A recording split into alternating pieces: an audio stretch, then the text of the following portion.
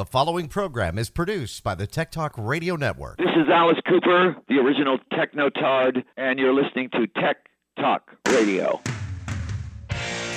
Welcome to another episode of Tech Talk Radio. I'm Andy Taylor. I'm Sean DeWeird. And I'm Justin Lemmy. Good to see you. Big changes for Justin. I'm liking that. Well, number one, you shaved off. What did you have on your face? Was it a mustache or a goatee? Neither. It was a full beard. You look different. Well, yeah, I had to shave. Well, actually, no. This time I didn't have to shave.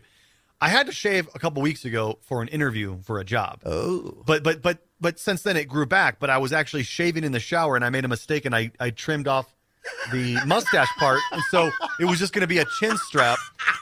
And I was like, oh, that doesn't look good. I'm like, all right, I'm just going to shave it all off again and start over. But no, I usually keep a little bit of stubble on the face. That's in your face. Either that or your face is got getting that chubbier. baby. Yeah, well, that too. I've actually gained about 5 pounds in the last week. No, seriously, I was on a work trip. Right. I went from Denver, which at the time was like 25 degrees and snowing, down to sunny Florida. And I went to Panama City, Florida for work. But, work trips, you're not eating the best. So, yeah, I went out and, had food at restaurants every single night. It was like 3 nights. So, yeah, I didn't really, eat the best. So, yeah, I'm kind of feeling it physically now. I gained a couple pounds over the past couple weeks. Now, it was funny because I think the day before you left, I saw the governor there, DeSantis, was talking about the fires that they had. Yeah, that was like a mile away from my hotel. So were you getting like completely smoked out? No. So it was funny. The morning before I left, I was watching the morning news here in Denver. Mm-hmm. And you know how they have that little ticker at the bottom of the screen that, ticks across all the different news stories? Yeah. And it said, major fires in Panama City, Florida affecting homes. I'm like, oh, you got to be kidding me. That's where you're going. I was like, that's where I'm going. So I called the hotel and I'm like, are you guys evacuating? They're like, no, the fire's close, but it's actually going the other way. It's burning east, not west. And so I was west of the fire. But yeah, I mean, you could see the smoke from where the hotel was. Yeah. I covered wildfires when I lived in San Diego. Justin, you might remember when Mount Laguna caught on fire. Oh, yeah. Oh, now how do you do that without getting the cameras covered in soot? And you don't? You don't. No. I've seen them with the MMJs out there and, the multimedia journalists, and they're constantly wiping the lens. Whoa. What was that? What, MMJ? Journalists. That's what they are. That's what they are. Why do you guys say it like that? They really that? are one-man bands. Or bands. There you go. Yep. Yeah, so people don't know, it used to be in the old days, if a journalist or, reporter was going out, you had a camera person, you had a tripod, and they had a truck. You had a truck, and they would cover you. But now a lot of these journalists, they go out by themselves, and they do the whole thing. Then they get in the truck, and they go back to the station. They don't even have trucks anymore. So how do they edit their video? Well, they edit in the front seat of their Jeep. Yeah. Wow. They edit laptop. it. Yeah, on the front, and then what they do is they upload it back to the station, either using just a USB, LTE cellular device, if they want to upload the raw package, or if they're trying to do a live shot. They still don't even have trucks anymore. Like, you never see a truck out in what you do is they have these things called, there's a couple different companies that do it. Teradek, LiveView, and Dejero are the three. TVU also. Well, TVU is more, I guess you could count. Yeah, TVU, definitely. Yeah. So there's like 4 major companies that do it. But what they do is they use cellular bonding. So you have a device that will have, let's say, an AT&T USB cellular device, a Sprint, a Verizon, and a T-Mobile or whatever. I mean, I'm just naming off ones. And it bonds all of that data and it sends it across all the various channels like AT&T, Verizon, Sprint. But then it all comes back together back at the station as one stream. So it splits it up. Wow. And then so that way, no matter where you are, you're probably going to get coverage. So you might be in an area that Sprint is not good at, but AT&T and Verizon have good coverage. So it uses those modems to send the live shot out. So you'll notice, like, if you're watching the news and they're doing a live shot and they might not be in a good area, you'll notice like pixelization. Yeah. It's not the live truck because microwave trucks don't really do that. I mean, kind of, but you'll notice the pixelization because they're using a Dejero or a TVU or a Teradek to send that live shot back to the station via cellular LTE. Now, the downside to some of these journalists that are doing this now is they don't have anybody watching their back. And I saw a video the other day. It was a reporter, and I wish I could remember where she was. She got hit by a car. She was doing her story, and a car just ran, boom. She goes down. She was live, but nobody else was with her, and she goes down, and you hear her, like, and then she gets up. You know, she's like continuing the report. I'm thinking that girl needs a hug and a trophy. Yeah, and needs a promotion, really. Yeah. No, you're right. I mean, that is true. That nobody's really watching the reporter's back. And there was that one incident, and I'm not really going to go into it, but that one crazy incident that happened a few years ago. Yep. And again, nobody was watching their back, really. But she had a cameraman with her, and the cameraman was killed. Both of them were killed. Both of them killed. Yeah, that's right. So there's those. But those are kind of like few and far between. I mean, those are crazy psychotic incidents that happen. But still, what you're talking about, somebody getting hit by a car or whatever, yeah, a cameraman would be able to be like, hey, watch out, you're getting a little too close to the street or whatever. Yeah. But no, that's the thing, is they're trying to cut costs, trying to do it.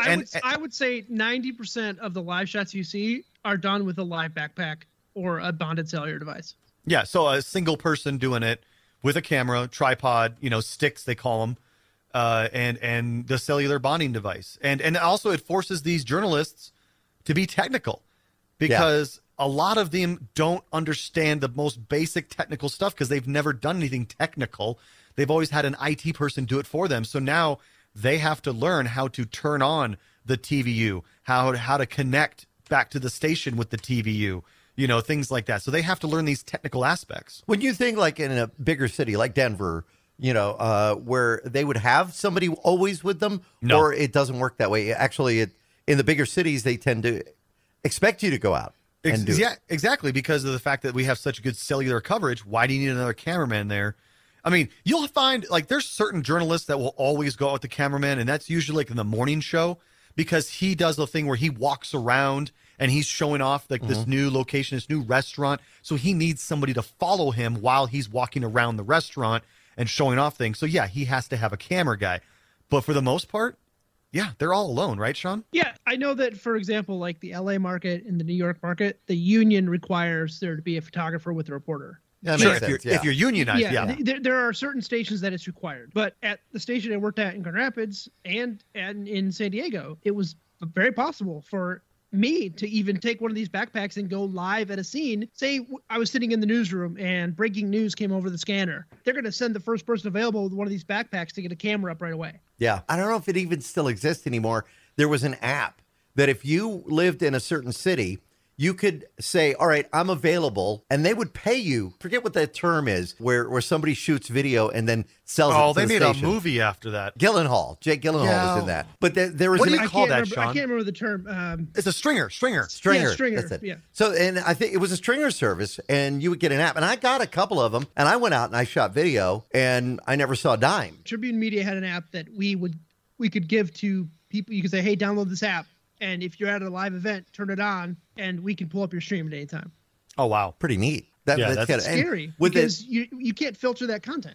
That's true. Yeah. If it's live. Can we just all take a moment and just appreciate, though, that we have in our presence right now, Andy, the cameraman behind one of the most famous live shots ever. It went viral. It went viral. The party one. Viral around the world. It was viewed internationally. Is there a title for that if people want to look for it online? Mecosta County Rave. Okay, how do you spell that? Mecosta, Mecosta. Mecosta County Rave. Yeah. Or you just look up Fox 17, Mecosta, Fox 17, Mecosta County Rave. The most famous line of that is, "I didn't make this guy pass out and sleep on my floor." And you just so like pan over and you're filming like a guy passed out on the floor. I mean, it was just perfect. It is great video. And so I don't know if you guys know this or not, but we went back a week later and interviewed that guy that passed out on the floor. There was a sequel. Yeah. Yeah, and it was just as good as the first one. It was so popular that it ended up on Kimmel twice. And ended up in the Jimmy Kimmel 2015 top 5 TV clips of the year. And you shot that. That's actually very cool. Yeah. I like that. And I have a little bit of a claim to fame, but I didn't actually film this or whatever. But when I was working in San Diego at KSWB, one morning we had that famous jetpack fail, the water jetpack, where the guy tries to take off and he just fell into the water. The reporter, his watch got caught on his safety release strip or whatever, yes. and it killed the jetpack, and he fell into the water. And so then they cut to the anchors, and the anchors were all laughing. I mean, just look up Fox 5 jetpack fail. It's got millions and millions of views. But the thing is, I grabbed it and I uploaded it to my YouTube channel, not realizing the legal ramifications of that. And so within a couple hours, it had already gotten a couple 100,000 views. Amazing. And the web developer guy for Fox 5 was like, who's this Donnie Narco guy? and somebody told him it was me. So he called me over to his desk and he goes, is this you? And I'm like, yeah. And he goes, you do realize you can't monetize that, right? And I'm like, well, why? He goes, because Tribune owns the rights to that video. Yeah. And I'm like, uh-oh. So he goes, I was like, I'll take it down. He goes, no, leave it up. It's already got a couple 100,000 views. Let's leave it up. Just can't make any money off of it. Just don't monetize it. So it's still up to this day. And it's been copied by other YouTube channels that have monetized it. They put it in their like best of, news fail videos or whatever. But yeah, I have that one. That was my original. It used to be really easy to monetize with YouTube. It used to be if you had a video and you had some views, you could monetize stuff pretty easily. But now YouTube didn't care where it got its eyeballs from. No, and not at all. But now, YouTube has changed. You have to have a certain amount of followers, a certain number of steady, regular followers before you can have any kind of monetizing in there. Otherwise, you can't claim that. And, it's podcasts are now starting to get the monetization. But for videos where it started where you could make money, then they said, no, we're scaling this back. Like we had a video. Here's my claim. It was an interview with Jimi Hendrix. It was an interview with Tommy Chong, which is still up on it's actually on the Tech Talk Radio YouTube page. I did an interview with Tommy Chong in the studio talking about how one night he was playing with his band up in Canada, Vancouver, and Jimi Hendrix walked in. And I wanted to play a set with him, and he tells the story about it. And I was able to monetize that one and made a few bucks off of it. But then when they changed that, it took away that monetization element of it. Oh, because you didn't have enough followers or whatever? Yeah. Now speaking of that, there was a story this week when it comes to monetization that has a lot of people going, wait a minute, because we haven't really seen this before. Those who go out and buy a nice new Windows PC with Windows 11 on it, apparently they're going to run into an issue. Well, not run into an issue, but they're going to be the victim of Microsoft monetizing your experience. Mm-hmm. Now, allegedly. Allegedly, yeah. Well, so Windows 11, Microsoft has said this was not intended to be published externally outside of Microsoft, but in a preview build of Windows 11 or a whatever they call it. Insider. Their insider build of Windows 11, ads were being served in the task manager, the file explorer. File Explorer, not so if you open up File yeah. Explorer to go to your my computer or this PC or to open up your downloads folder, ad. Now, would this be a video or just even a text ad? It doesn't really expand on that. It'd be really funny. It'd be really funny if it was an ad for Apple. It doesn't really expand on if it was full screen or Windows. Right. So this is a memo that went out that got leaked, and apparently that's where a lot of people are saying, wait a minute. This is good. Yeah. This could be the death of Microsoft right here. If they push this out. It's clear that Microsoft is capable of running ads inside Windows 11, and the company's brief statement doesn't rule out ads appearing in the File Explorer in the future. Well, we get that. I mean, if you think about it, when you open up Edge, you open up the browser, there it is. I mean, you'll get but any news agency you go to, even TV news, you go to their websites and you will be fed with ads. Well, there's another radio talk show host that does a tech show, and you go to you go to the website, and there are tons of ads all over the front page of that. Well, that's why that's the thing. That's what drives everything right now. I mean, if you look at it from a different aspect, all this whole, and I'm not going to get into political stuff, but all this whole thing about fake news or about agencies trying to they're trying to do is drive you to their website to read their article, whether it be truth or fiction. And it's just simply to get clicks and eyeballs on their page so they can sell more advertising. It's as simple as that. Everything is driven by advertising now. Let me ask you, if you see something online, like say you're on a browser, say you're on checking news.google or whatever, you just open up the Edge browser and there's, Microsoft stories. There's some good stories sometimes in there. And then you see that story, and I saw this once, and this ticked me off. It said, young stars who died too early. And it was a photo of Mara Wilson. Now, if you remember Mara Wilson, she was in Mrs. Doubtfire. She's been tons of movies. Wait, the little girl? Yeah. She died? No. She's very much alive. Yeah. See? But you see, it was all like clickbait. So a lot of people would look at it and go, oh my God, I didn't know that little girl died. And you click on the story. No. The best way somebody explained this to me was go to the supermarket and look at all of the tabloids, right? They've got those shocking articles because you want to see, is it really true that so-and-so has cancer or so-and-so? Right? So you pick it up, you flip through it, you put it back down. But in those 3 or 4 pages you might have flipped through, there might have been 6 or 7 ads for different things on those pages. As they call them, impressions. Yeah. Impressions. Yeah. So there's nothing different about the internet and media like that. It's all it is they're trying to gain your attention. That's why it's called clickbait. Yeah, that's exactly. It's all driven by. So like if you think about social media or just, media in general, TV, radio, newspaper, web, you think about like, well, nobody trusts the media anymore. Well, it's because this is the reason why, is because it's all driven by their sales department. What happens is they're like, hey, I got all these advertisers wanting to advertise, but I need people to go to the website. Oh, okay. Let me come up with some clickbait article and post it as sensationalized article. And bam, here you go. Throw up 7 or 8 different ads on that page because I know people are going to click on it. I saw something on one of the TV news channels here in Tucson, and I'm not going to say which one, but I was watching the news. This is a news broadcast. They're in a story. They go to the next story, and in that next story, it actually said sponsored. Yeah. And I thought, wait a minute, they're running a sponsored story during the newscast? Yep. And I'm wondering how prevalent that's going to be. It's going to get understand worse. That was paid for. It's going to get worse. To carry. Yep. Yeah, so I brought it up, and for those of you who are watching the video, you can see it, but I brought up where this ad was in his Windows 11 preview build. So it was in a banner within the File Explorer that just says, hey, look at this, something about Microsoft Editor, click here to learn more. So it's trying to sell him or impress upon him that he needs to go learn more about Microsoft Editor. Well, could Microsoft use it, though, to kind of show its other products? I mean, are they going to be doing it to, hey, we're getting money from Ford, or we're getting money from, one of Tesla? Well, of course they could. They're doing it for the Microsoft products because they don't have advertisers that are paying for a preview build. They're going to put their own stuff in there right now. But yeah, eventually you're going to see those. Yeah. I mean, click on the start.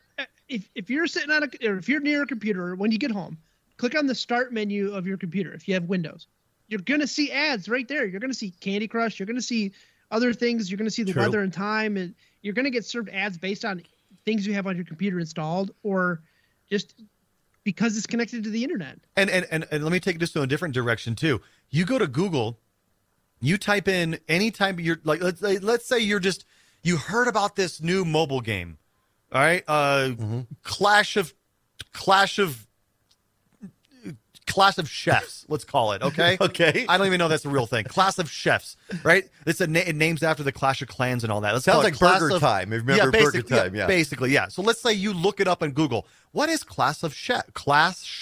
You had to pick one that was hard for you to say, right? I know, right? Clash of Chefs. And all of a sudden now, in every single search you're going to do anywhere else, on your phone, on your social media, you're going to start seeing ads for Clash of Chefs because they all sell their own data to each other saying, hey, I got somebody over here. They looked up Clash of Chefs and they're like, oh, okay, let's go ahead and serve them an ad. Yeah. People have to understand that when they look up something, it's suddenly sent out to everybody. They're looking this up. If you've looked at tires, suddenly you'll get ads for tires. I've told this story so many times in the past that one time I wanted to test out the Google and Alexa in my house. Mm-hmm. So I would walk around and talk about Ferraris and Bugattis and Lamborghinis all weekend, just loudly talking about them. And sure enough, on Facebook on Monday morning, I got ads for Ferraris and Lamborghinis and high expensive cars and F1 racing. Yeah. That's what they do. Yeah, because I've been looking for video cards. So, I ended up getting, just so I could finish the build, just a 1050. It wasn't a 1080. It was a 1050. Sure. Which is, it's a 4 gigabyte card. So I started looking because I don't know if you guys know this, but cards are beginning to flood the market again. Yeah, that's good. And which is great. And we're starting to see 3050s, 3080s, 3090s at a reasonable price available again from your local people as well as Amazon. And you can get it next day. So if you've been waiting for a graphics card. So I've been looking. Well, sure enough, I used Google to start looking. And now even in Facebook, in social media, on other pages, I'm starting to see ads for graphics cards. I've got a couple solutions for that problem and the problem that we just got done talking about with advertising in Windows. So the solution to your problem right there, Andy, about going to Google and typing in something and now you're getting served ads. Yeah. Don't use Google anymore. Use DuckDuckGo.com. I saw ads for DuckDuckGo. Yeah. Really? I have switched out all of my search engines for DuckDuckGo because DuckDuckGo is almost as good as Google, but it doesn't care what you search for, and it will not sell your data to anybody. It does not do that. So in those ads, when they say we don't care, it's none of our business, they really mean that? DuckDuckGo? Yeah, exactly. Yeah, they don't care. They don't sell your information. They don't sell what you're searching for to anybody else. But like the thing with Google, you think about it, almost everybody's got a Gmail account. So when you go to google.com, you're already automatically signed into your Gmail account. Yeah. And it tracks everything you search because they sell that information to other advertisers. Say, hey, we got a guy over here interested in Bugattis and Lamborghinis. Start serving the ads. Got it. But DuckDuckGo is like, whatever. Now, how do they monetize themselves though? If I don't think they do. So, I think it's like a nonprofit or something. Wow, I don't know. We need to look that up. Yeah, I'm not sure exactly. Sean, maybe you want to look that up. But while Sean's looking that up, because he's our official researcher of Tech Talk Radio, right? The other thing about having ads served to you in Windows or just anywhere on your network, whether it be your smart television or your computer or your phone, one of the things you can do at home, and we talked about this in the past, is get yourself a Raspberry Pi and install Pi-hole. Now, I know that sounds funny. Pi-hole, P-I hole. Right. And it is a local DNS server that you point all of your devices at. So like on your router, if you log into your router, it'll let you type in what you want your DNS server to be. You would type in the local IP address of your Pi-hole. And what happens is all internet requests from your smart TV, from your phone, from your computer, from your smart toaster, all of those requests get sent through the Pi-hole, and Pi-hole keeps a massive database of ad-serving domains, and it blocks all of them. So what do you get? You get like a blank square, or? Well, first off, your internet loads a heck of a lot faster because you're not having to wait on all those ads to show up on the page. The downside is sometimes, like for instance, if I go to Google and I'm trying to search for something, the first few results are sponsored results. Yeah. They just might happen to be the thing that I'm looking for. Oh. But if I click on it, Pi-hole blocks it because it's a sponsored ad. Right. So Pi-hole blocks. So there's a little bit of downside to it. Every once in a while, you'll get something where it's like, oh, I can't reach this website all of a sudden. Well, I don't know why. Oh, it's because Pi-hole's blocking it. But then you can go into Pi-hole's web interface and just quickly whitelist it, which means to allow it to go through. Now, is setting up a Raspberry Pi difficult? Raspberry Pi in itself, no, especially the Pi-hole. Pi-hole, all you need to do is have an SD card. You go to the Pi-hole.net, so it's pi-hole, HOLE.net, Pi-hole.net. You download their image. You burn the entire image to your SD card using a SD card image burner application. You simply put that card into your Raspberry Pi, boot your Raspberry Pi, your local network will find it, then you can get in and you can configure all the settings. Like, I want to set this IP address, and I want to set this upstream DNS server, because again, the Pi-hole doesn't know all DNS. It only knows the list of all the bad stuff. If it doesn't know it, it will forward it onto, let's say, Google DNS or your local ISP's DNS or whatever.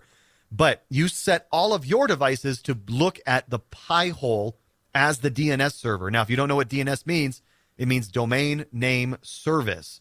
So when you go to facebook.com, you're not going to facebook.com. You're going to 172.85.247.39. Right. How are you going to remember that? You don't. You remember facebook.com. That's what DNS does. It ties a name to an IP address. Like a home address, but here's an Exactly. easy way to remember. This is where Bob lives. This is where John lives. Yeah, exactly. So that's what DNS is. So this Pi-hole is super simple to set up, and it's free. Well, Pi-hole's free, but you need to buy a Raspberry Pi. And as Sean was mentioning earlier, right? Sean, what did you say? You can't find a Raspberry Pi right now because normally they go for like $35. Yeah, they're cheap. Yeah, you can't if you can find them in stock. If you're lucky, you're going to pay $65-$75 for a third edition or third model. Oof. Upwards of $100 for a fourth model, or the all-in-one that Andy has, the keyboard and everything in one. Yeah, I've got the 400. They've got several versions, but there are several websites that you can use that track inventory and stuff, but they're not cheap right now. And honestly, for a Pi-hole, I have mine running in a Pi Zero, which is a super simple, tiny version of a Pi. It's not very powerful, but it doesn't need to be because it's just running DNS. You just basically set it up, hook it to your router, and that's it. You don't have to do anything else. And you point your devices at that as their DNS server. Right. Now, does it also help with mobile devices within Absolutely. the house? Yes, because you're in the house, you're connected to your Wi-Fi. Your Wi-Fi looks at the Pi-hole for DNS. So even on my phone, I don't get ads. But if I go outside the house, all of a sudden those same websites are filled with ads. Oh, okay. All right. We got to take a break. We come back. Security warning for those that are going to be doing any traveling. Spring break, of course, is in effect for depending on where you live. That might be going on. So we want to get a little security advice. We'll see if Sean was able to find out anything on that. We'll be back with more of Tech Talk Radio. Find us on the web at techtalkradio.com. We'll be right back. And now, back to Tech Talk Radio. So during the break, I was able to go to DuckDuckGo's website, to their privacy section, and kind of learn a little bit more about exactly what they do and don't collect. All right. So earlier we were talking about DuckDuckGo, and we were thinking, how do they make money? What if they're saying, Justin, you're saying they're one of the best browsers to use if you're really concerned about privacy. Yeah. Yes. All right. So unless you want to use like Tor or something like that. Right. Yeah, there are other alternatives that are even more anonymous, but from their website, you can go to duckduckgo.com/privacy and see all of this information and do your own research if you want. When it says when you access DuckDuckGo, your web browser automatically sends information about your computer. Example, your user agent and your IP address. Because this information can be used to link to your searches, we do not store it at all. So they don't store your user agent and your IP. So any information your computer is sending, except for what you type in, because they obviously have to store that so they can aggregate the data. And then by default, no cookies are accepted. And cookies are trackers from other websites that leave breadcrumbs, essentially, or cookie crumbs, to track where you've been around the web and help aggregate data that way. I think I did a good idea of explaining cookies. Well, for a lot of people who don't know, too, like when you go to a website, it may deliver a cookie to you.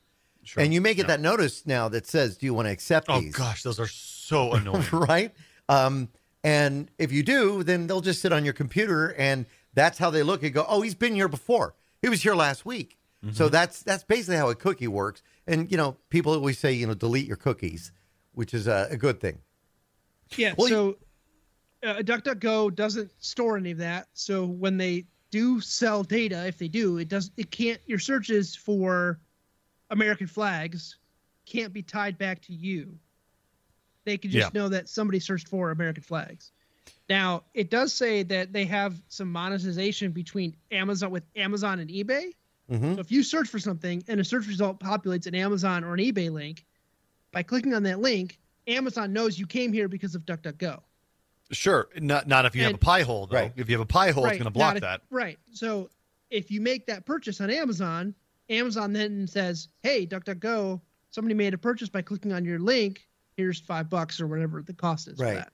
Right. So they do make some money that way, but they're not saving the information that can tie those searches for the American flag back to you that's via your IP address and public record and other things like that. Yeah, that's a huge thing, though. That's the problem with Google, and I'm assuming probably Safari, because it's tied to your Apple account, is that they're selling your data based on who you are, and that's what you're why looking for. And what you're looking for. That's why you see the same kind of ads over and over and over again on social media and websites, is because they're like, hey, we know Andy likes Hallmark movies. Let's go ahead and send them ads based on Hallmark movies. Or let's send them ads for the competitor, Lifetime.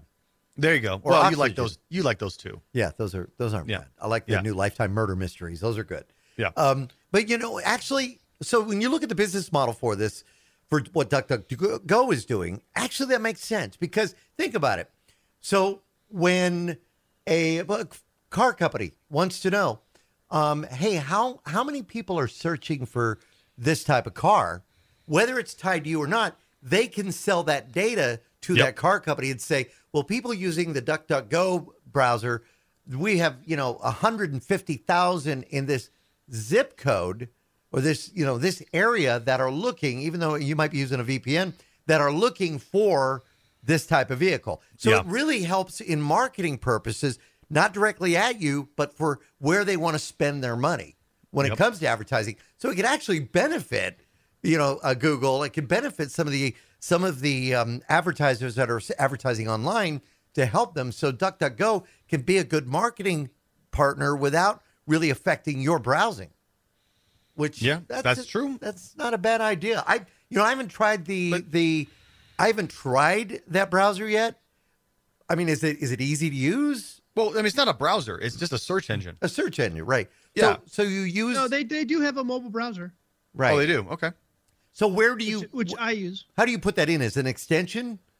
No, you just go to duckduckgo.com and set that as your default homepage. Okay. Or you can add it as a Chrome extension. Or you can as a Chrome extension. So everybody can find out more at duckduckgo.com. All right. So the big news that we were going to talk about, but we really didn't talk about. Mm-hmm. Justin got himself a new gig. Oh, yeah. That's actually pretty cool, the job that you're going to be doing. Yeah, so I've talked about it many times in the past. I currently work for Nexstar Media Group. I'm a senior network engineer, but I've always Did you have to go to school for that? Yeah, I guess. I mean, I've got a bachelor's degree in IT, but I don't know how much it's helped me. All right. It's more about my experience, really, honestly. But no, I've always wanted to be a manager, and I've always wanted to get into that because I feel like I could be a better manager than I could just a technician. Right. And so I've wanted to do that, but unfortunately, there just wasn't any positions available for management roles within Nexstar. So I started looking, and I came across our local Parks and Rec department here. Where you live? Where I live, yeah. So I actually live within the district. So it's Highland Hills, and they were looking for a manager of IT. And so I was like, my chances of getting this are probably pretty slim because I've applied for jobs in the past, and every single one of them's like, no, thank you. We're going to go in a different direction or whatever. So, I was kind of jaded by it. I was like, yeah, whatever. I'll put my application in. And they hit me back and said, hey, we'd like to have an interview with you, but it's going to be an in-person interview. So I'm like, oh, wow. All right. Yeah. So I went in and did my interview, and I'm pretty sure I killed it because they offered me the job. And it was really cool. So I'll be a manager of IT. So the best part about it is I'm going to be working at Waterworld, which is a nationally famous water park in Denver. And it's just 5 minutes from my house. Right. And so my office, I'm assuming I probably get an office being a manager, will most likely overlook the water park. So during the summer months, I'll be able to look out at all the kids and having fun, sliding down the slides and all that good stuff. So yeah, it's gonna be a cool location to work at. And it was funny because during the interview, I was really just having fun with the interview. Not really I wasn't nervous or anything because heck, worst case scenario, I've got a job already. I don't need this, so I just wanted to go in and be myself and have a good time. And so one of the questions that I asked them after they had asked me other questions one of the questions I asked them was, so for bring your kid to work day, can I just bring him in and let him play in the slides?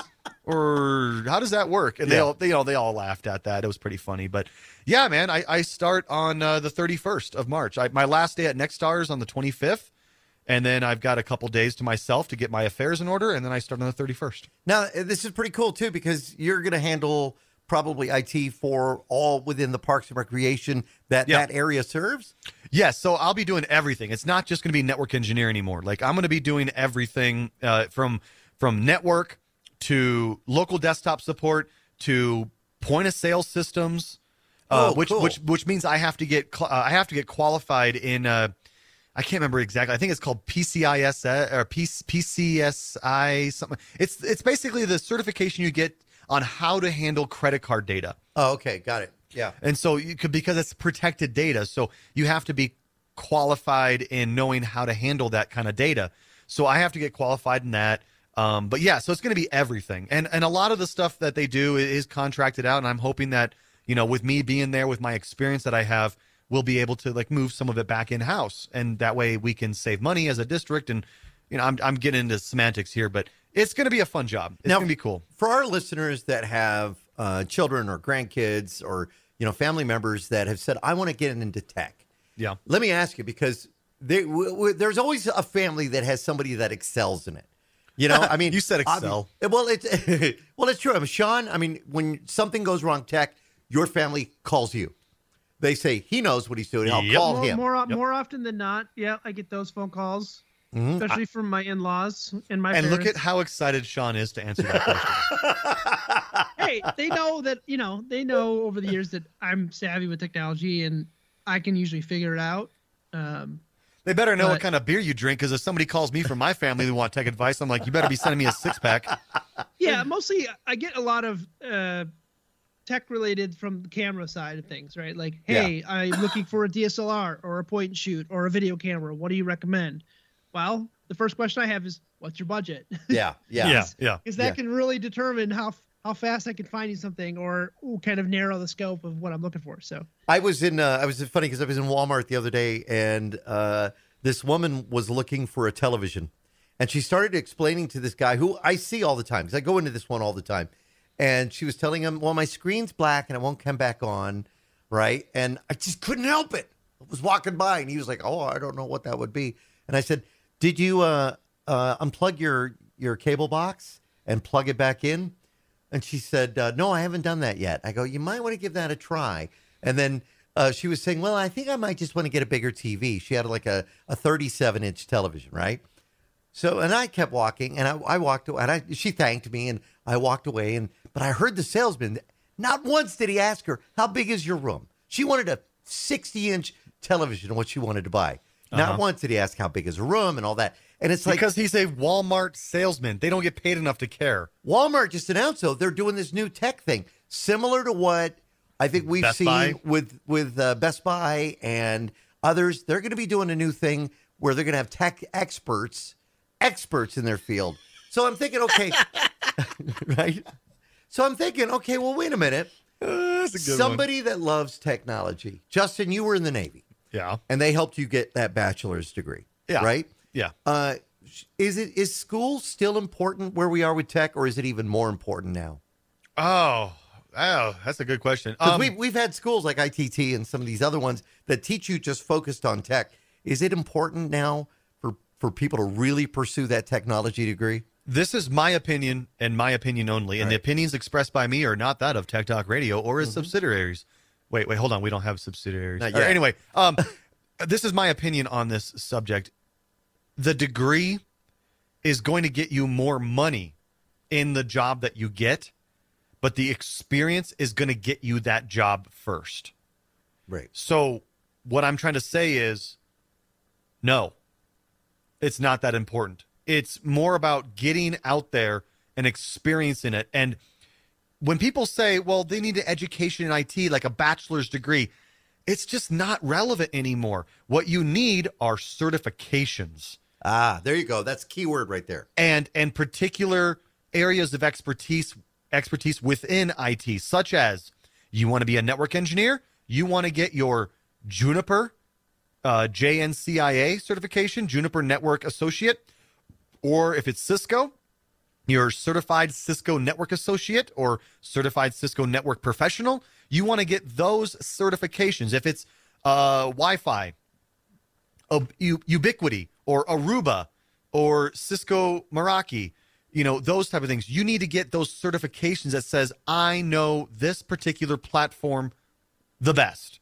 Right. That's how you're going to get that job, and that's how you're going to get paid, because if you want in the IT industry, they don't care if I have a bachelor's degree in IT from ITT Tech. No, Right. They don't care about that, because you know what you've learned? Nothing. What have you done in the real world? How have you applied that? Yes, Right. you have learned nothing in those schools. Unless you're going to Harvard and getting a master's degree in IT, that's the only time it matters, because then you just jump right up to like director level. But if you're just a regular person who doesn't go to Harvard or Yale or whatever, don't worry about getting an IT degree unless you want to be a manager or a director or a CEO. Because even if you get, like, let's say a bachelor's in IT, you're going to need to get a master's in business administration before you would ever be considered to be a manager, which, well, in my case, I guess I don't need one. Right. But it's because I have 20 years of experience. Right. And that's what is the driving force, the experience behind it. So my opinion, start low, start at a tiny little help desk or a call center, and don't stay there. Work your way up. Go to the next level. Be an IT support desktop specialist. Then go on to being a network specialist or whatever. And then from there, branch out. We're going to take another quick break. We come back. We're going to be talking about passwords. How hard is it to hack your password? Oh, I just hacked yours. Justin is going to tell us a little more about that on the way with Tech Talk Radio. We'll be right back. And now, back to Tech Talk Radio. Passwords. Oh, Everybody's got them. Everybody hates to remember their passwords. They try to make them the simplest they possibly can to remember them. But by doing so, you're actually hurting yourself, because it's very easy for hackers to hack your password. yeah. There was a story this week. A cybersecurity expert said that we don't need to change our passwords every year. Said, honestly, as long as we use different passwords for different sites, each one is at least 12 characters long, and they've never been part of a data breach, but sometimes that's a little hard to find out. He says you never change them. Now, you never need to change them. Now, Justin, you shared an infographic that Sean has been taking a look at, too, from a company that kind of deals with this. And, Sean, it was kind of surprising when you look at how easy it is to crack certain passwords. Yeah, you got to remember these hackers, right? If they're trying to get your information, they will, right? They're running scripts that will try 300 passwords every second. Right? That's called brute force. Yeah. Yeah, brute forcing, right? So Hive Systems is a security group that posted this article that Andy was talking about, and they came up with this grid of here's how strong your password is, right? So let's say, for example, you have a dog named Doug, and that's the password you use, Doug, all lowercase letters. How fast do you think that password can be cracked? Instantly. Well, they'd have to know who your dog's name, right? No. No. They can brute force it. They can brute force it, meaning there's an algorithm running that's testing letters, numbers, combinations just instantly, right? Millions of times every minute, whatever. Instantly. All right, what if I have Doug and I add like two, like Doug's eyes, he's got big eyes, so I add two asterisks, to it to represent Doug's eyes, so it'll be easy for me to remember. So that would be six characters, right? Right. So Doug with two asterisks. Yeah. Still instantly. Wow. Now, So- it starts to get interesting when you get to, like, let's say 7 characters and you're using upper and lowercase letters. Then it only takes 2 seconds to crack your password. 2 seconds. Yeah. Yeah. So they're saying pretty much if you want a really safe password, using a combination, this is every time you change your password, right? At work or somewhere, it's like use an uppercase, must contain a letter, must contain at least 8 letters, yada, yada, yada. Pay attention to that, because they're looking at all the security data and saying this combination of letters and numbers and symbols, it's getting harder and harder to crack, because the more letters and numbers and symbols you have, the larger the algorithm is that needs to be solved to crack a password. So, for instance, I'll try to help you visualize this graph that we're looking at here. Let's say, for instance, you have a 10-character password. All right. If it's numbers only, you can crack it instantly. Just numbers? Just numbers, you can crack it instantly. If it is 10 characters and lowercase letters, it takes 4 minutes. If it's 10 characters and upper and lowercase letters, it takes 3 days. If it's 10 characters, numbers, uppercase and lowercase, 3 weeks. Then, if it's 10 characters, numbers, uppercase, lowercase, letters, and symbols, it takes 5 months. Now, for the most complicated password on this graph, if you have an 18-character password and it's numbers, uppercase and lowercase letters, and symbols, can you take a guess on how long it would take you to crack that?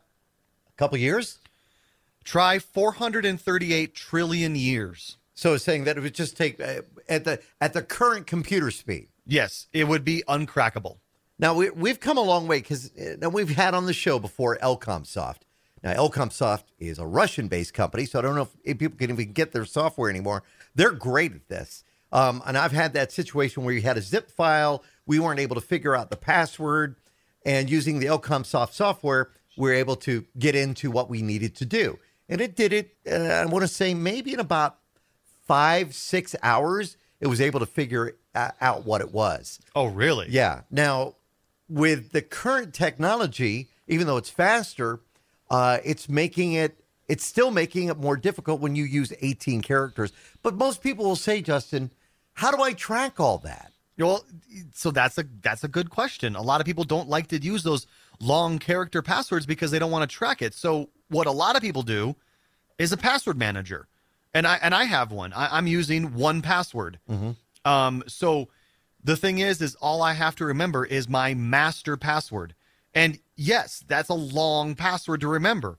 But as long as I can keep my master password to myself, then once I unlock the vault, I have access to fill in all of my other passwords on all other websites. And it makes it easy because most websites you go to, it's going to give you a little icon next to the username and password, and it's going to say, do you want to use 1Password for this?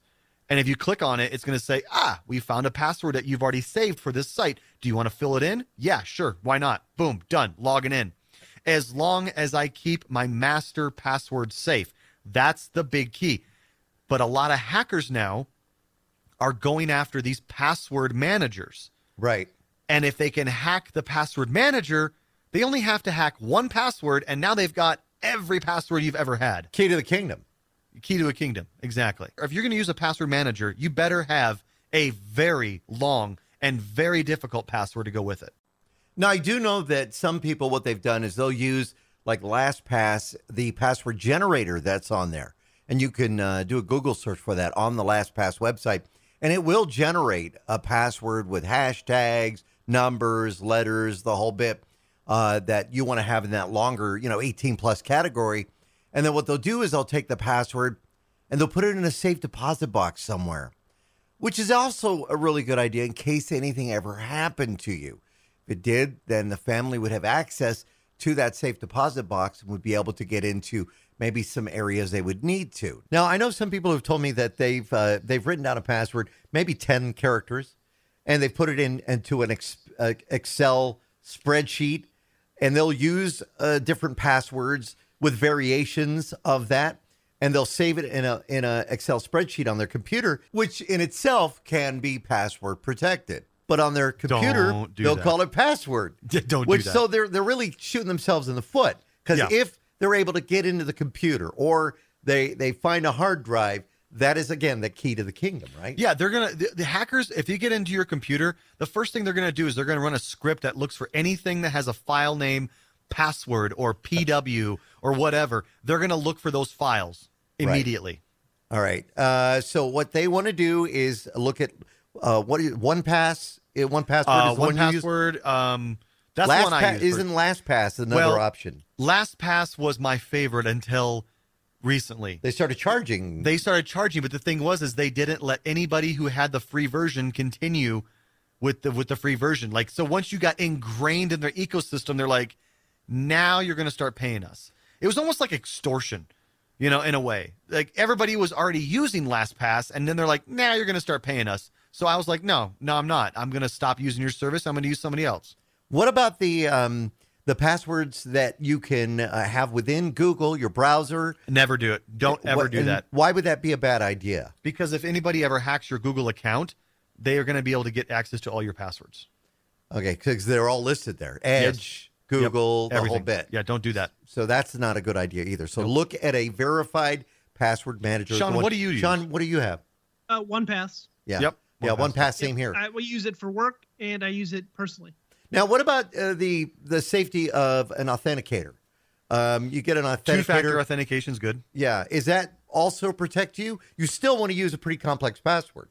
Yeah, of course. You definitely want to do that. But yes, it adds that one extra layer of protection. As a matter of fact, my Facebook account, I've got a bunch of extra, pages and groups that I belong in, and Facebook required me to turn on Facebook Protect.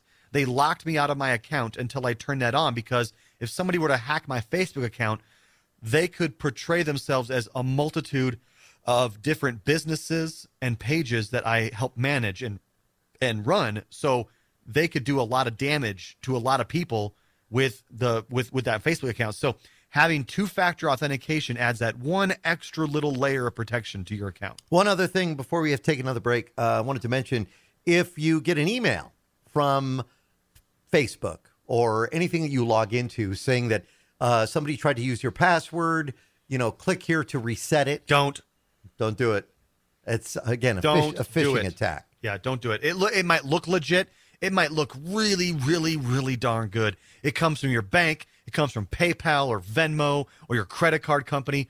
Don't click on any links in any email. If you have a problem, I'll always go to that website and log in with what I know is my credentials. And if I log in fine, it's like, okay, I'm not locked out. So somebody's trying to get my password or make me click on a link. Yeah. So don't ever do that. And one other tip too about your passwords: if you get a good password, don't write it down on a piece of paper and tape it underneath your keyboard, or put it somewhere on your desk where you could see it.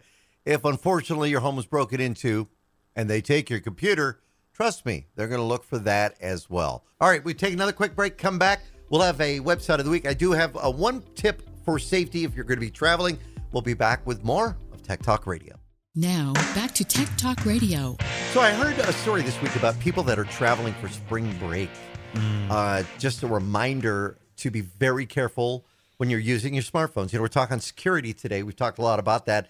Your smartphone's connected to, because you're out and about, you're traveling, to a unidentified Wi-Fi because you want to get online. You want to share those pictures of your spring break trip. Don't do it. You got to be very careful. Even in a hotel, when you're going to be connecting, you're in your hotel room. Oh, the hotel has free Wi-Fi. You might want to verify that first before you do that. Yep. If you have to use your smartphone's connection rather than connecting to a Wi-Fi device, also make sure if you're traveling, your devices are locked. So in case they are lifted, stolen, grabbed while you're out by the pool, they're not going to have access to that data, which could give them access to your bank records. So that's pretty big. Also, I did want to mention the new iOS software is out that'll give you access to 37 new emojis if you're really into that. Woo-hoo! Including the pregnant man and the puppy dog eyes and the low battery emoji. That's the one you send when you're tired. All right, Sean, you've got our website of the week, which ties in. So we just talked about it. So if you're interested in learning more about password security and learning how you can beef up your password security, the hivesystems.io, and click on the services tab at the top, and you can just search in there, and you can read about how easy it is for people to get into your passwords just by using current generation equipment. And kind of the theory behind it and how it's progressed so fast in the last 5 to 10 years. So it's a great article, probably a 10 to 15 minute read if you're interested in that. But, just take a read. All right. Maybe change your passwords. Don't name them after your dogs or your cats. And, the big one, password. Or the street you used to live on, because you did that Facebook survey a few years ago where they asked you, what was the name of the street you lived on? What was your first dog's name? Believe it or not, they were fishing back then. So, yeah. I want to make sure people know, too, we mentioned 1Password. It is the number one password.com if you want to look into that. Yep. All right. Well, that is it for this week's Tech Talk Radio. Had fun, guys. We talked a lot of great stuff. Next week, who knows? We might have a new dad in the crowd. Yeah. We'll see Yeah. next week. Are you excited? Can you talk about next? Well, you might not be here next week. If not, the following week, can you talk about this new camera that you got? Oh, I'll get it set up and I'll talk about it because it's definitely gonna get set up. So. All right, good deal. Well, best of luck. Lots of prayers to both of you. Yes. And what could be the new arrival this week. We're crossing our fingers. Absolutely. All right. Good luck, Sean. All right, that's it for this week's Tech Talk Radio. I'm Andy Taylor. I'm Sean DeWeird. And I'm Justin Lemmy. Find us on the web, techtalkradio.com. Have yourselves a great week.